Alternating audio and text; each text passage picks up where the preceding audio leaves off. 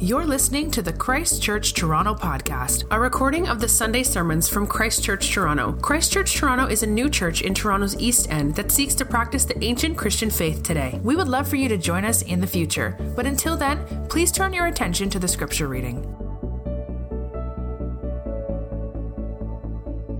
The scripture reading this morning is Galatians chapter 5 verses 25 and 26 and Galatians chapter 6 verses 1 to 5. If we live by the Spirit, let us also walk by the Spirit. Let us not become conceited, provoking one another, envying one another.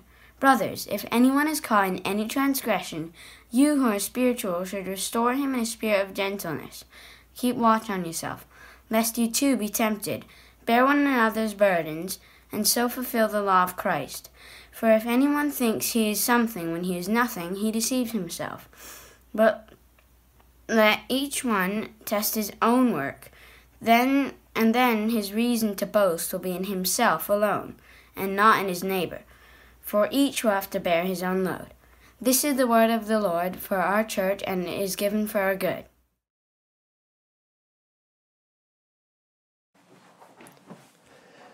Well, thank you so much, Josh. Would you pray with me? Let's pray.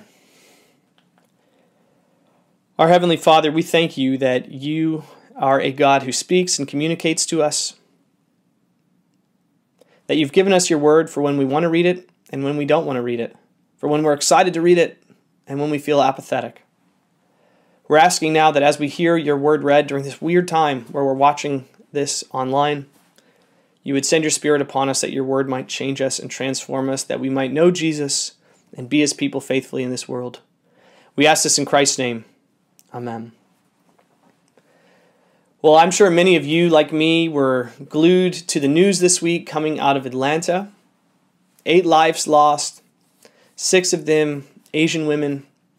It's hard not to connect the dots. And as time rolled on, as more and more news stories came out, it became obvious that there is fear and pain in the Asian and Pacific Island communities, not just in the U.S., not just in Canada, but even here in Toronto. This year, as we've battled this global pandemic, has exposed residual or has given opportunity for racism and violence against Asians and Pacific Islanders in ways that weren't previously normal. It seems as though there's an increase in this violence all over North America. And as I watched the news, I couldn't help but see my own naivete about this increase in bigoted and belittling and racist, hate-filled treatment of some in our community. And I realized I have much to learn. I realized little things like joking and sending memes around have consequences. And a week like this was painful and involved a lot of soul-searching. Now I realize there are kids watching, and I want to be careful about some of the details I share. But as the murderer was finally apprehended, we learned that he was a Christian. And we also learned that he had a past history of checking into sex rehab clinics. And as the police caught him, and as he identified his own motive, at least as he thought his motive was, he said he was hopeful that he was, quote, eliminating temptations. Now listen, motives are complicated. I don't care to argue about them. I realize there's a whole cocktail of motives behind what he did, and he probably didn't even know some of them. But according to law enforcement's record, this man believed he was, quote, helping others. He was considering taking his own life, but he chose this path to battle temptation. Now, I hope this goes without saying, this is a horrendous act, absolutely evil. But I also hope it goes without saying, after studying temptation throughout this Lenten season, that this is no way to deal with temptation. The Bible in no way would hint at this being a good way to do battle with, to deal with the temptations that rage. In fact, you remember, we talked the very first week about how these temptations ultimately reside deep inside of us. They're not out there, they're in here. And the things in here are enticed by things out there. But the problem is in here. This is how he thought he could find victory over temptation, and he was flat out wrong. And the Bible in no way would support this kind of behavior. We're in our last week reflecting on temptation, thinking about temptation, and it has been so hard for me to read in the news as journalists try to make sense of this man's view of temptation. People who have no religious background try to understand why he would think this is a good way to fight temptation. And it's frustrating to watch them wonder if the church and the church's teaching might be behind some of what we witnessed. Well, I want to end this week by reflecting on the role our whole community plays as it relates to dealing with the temptations that come.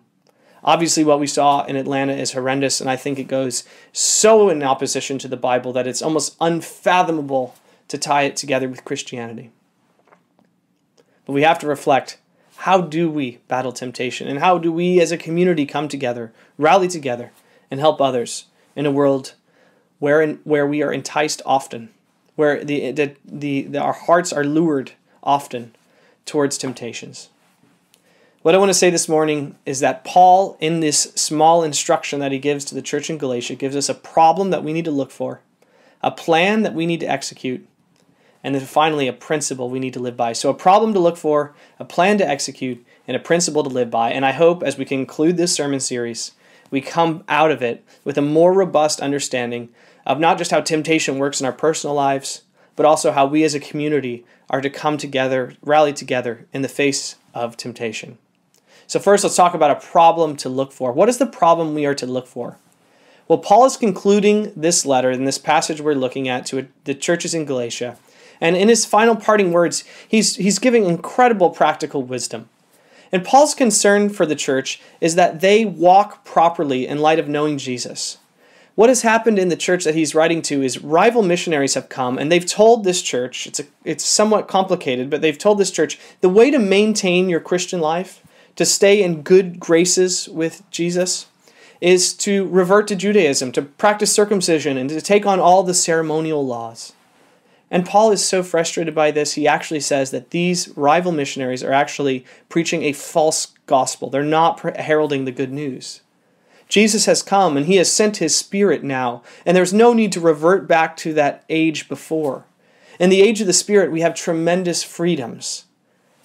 But Paul wants to end this letter by saying, here is how to use those freedoms.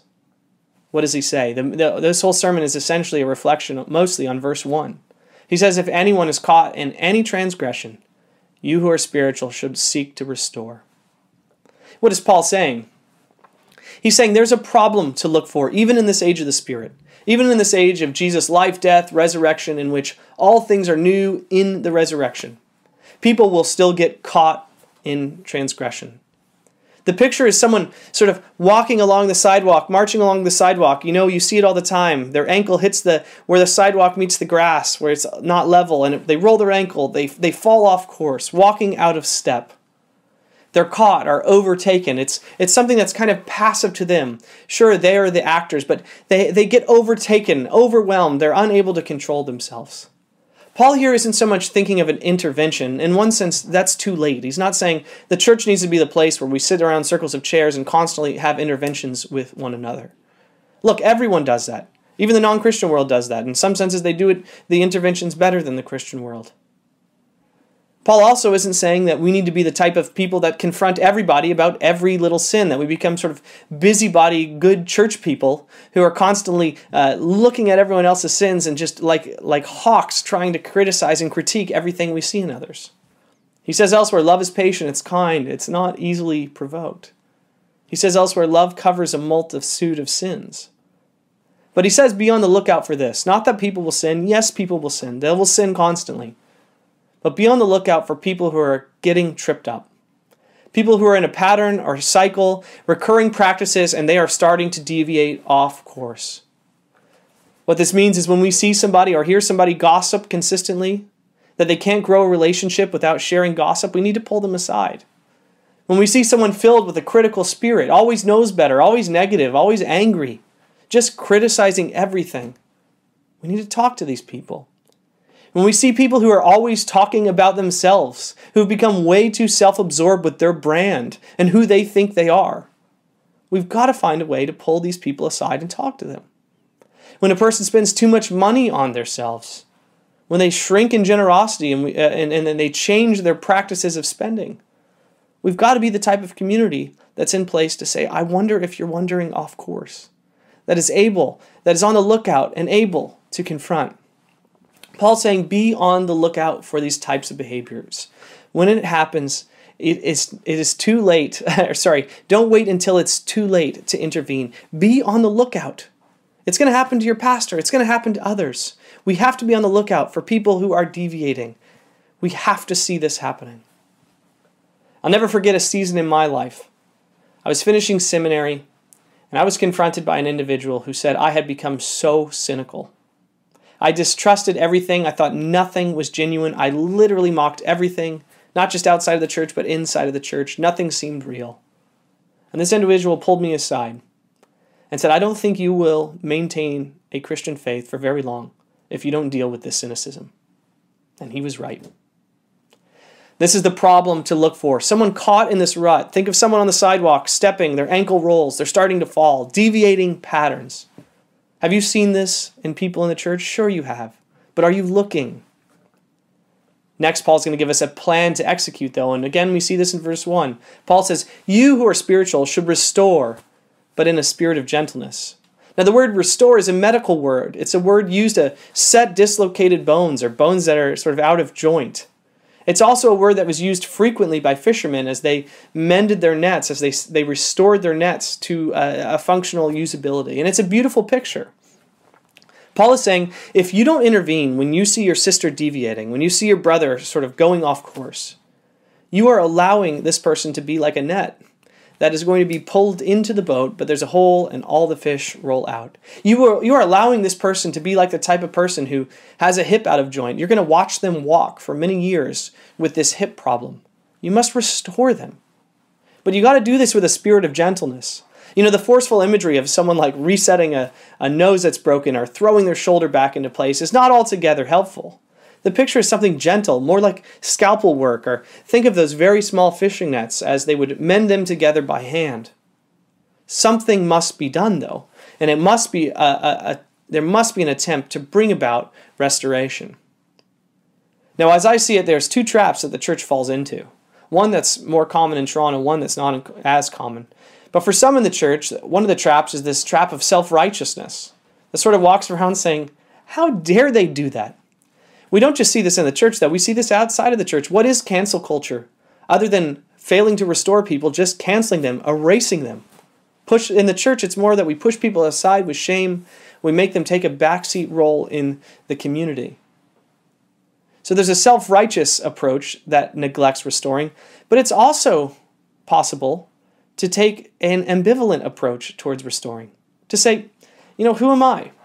Who am I to restore? I don't know. This person it's probably not as bad as it looks. They probably have it under control. You do you. And there's an attempt to just also avoid confrontation altogether, to assume things are fine, that I fear the majority in our church would be guilty of when people need to be restored. Now, why do we do that? Well, we do that because we know it might work. If it fails, we know we lose a relationship potentially and someone hates us. But I think our bigger fear is if we do attempt to restore someone and they are restored, well, then that person, after having such a positive experience, is going to be on the lookout of our lives for areas we might be deviating. And quite frankly, I think many of us like to just be left alone. Paul's call is for us to restore, not to keep physical distance, not to push people away, but to set the bone, to mend the net, to bring back restoration to the fullness of relationship.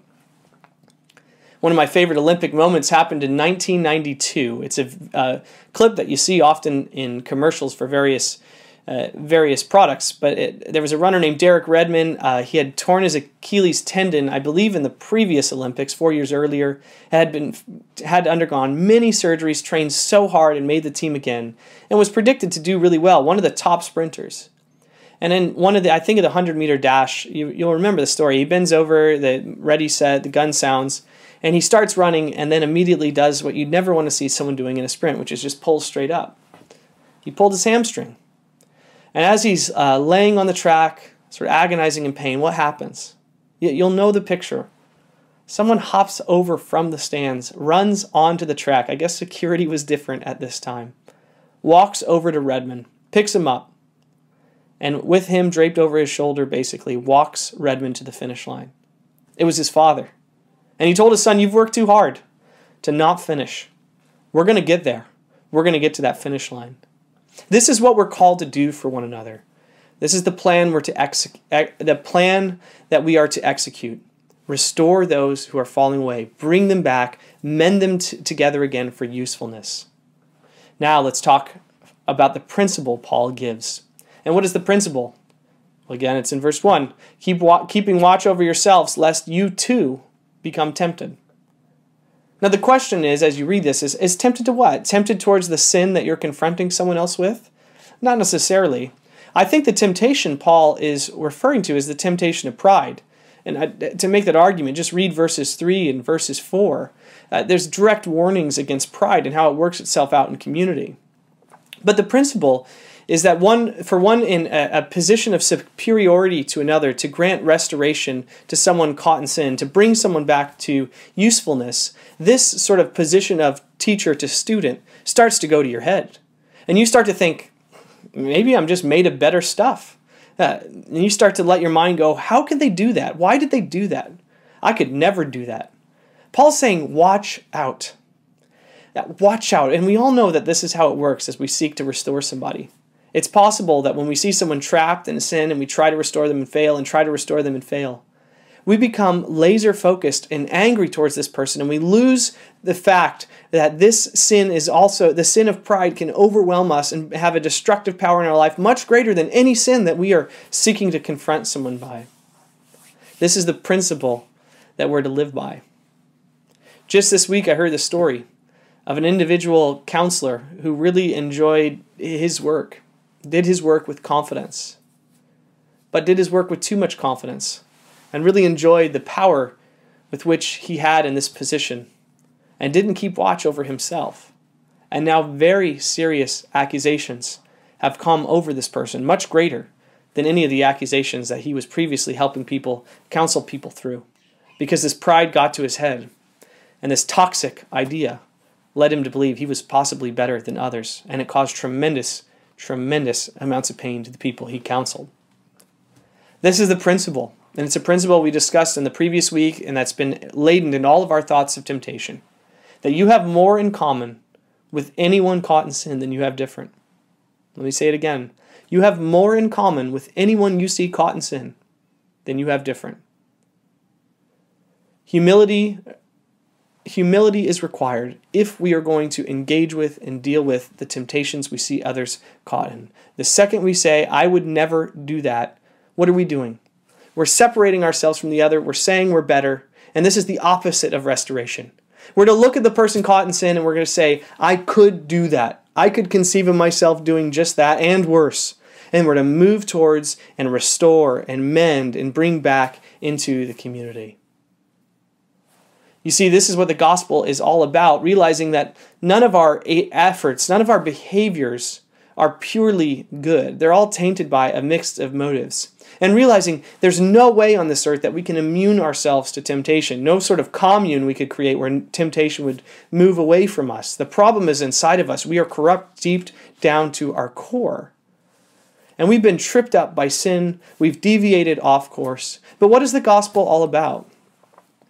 Is it not about someone seeing us caught in sin, moving to restore us, not just to shame us, but to restore us and use us for usefulness?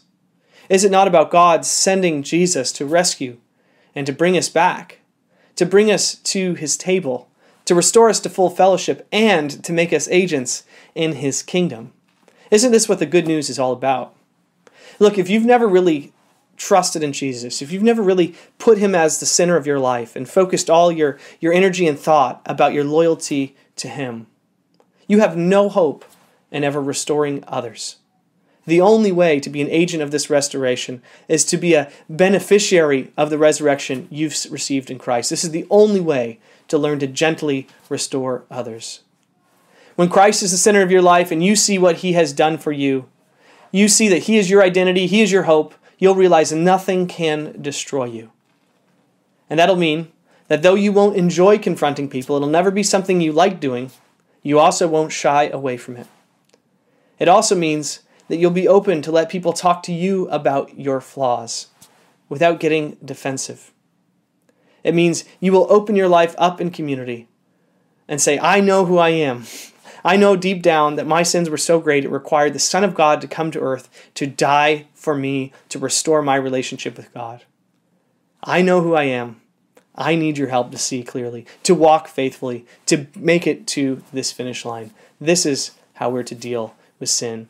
This is how we're to deal with temptation. Let's pray.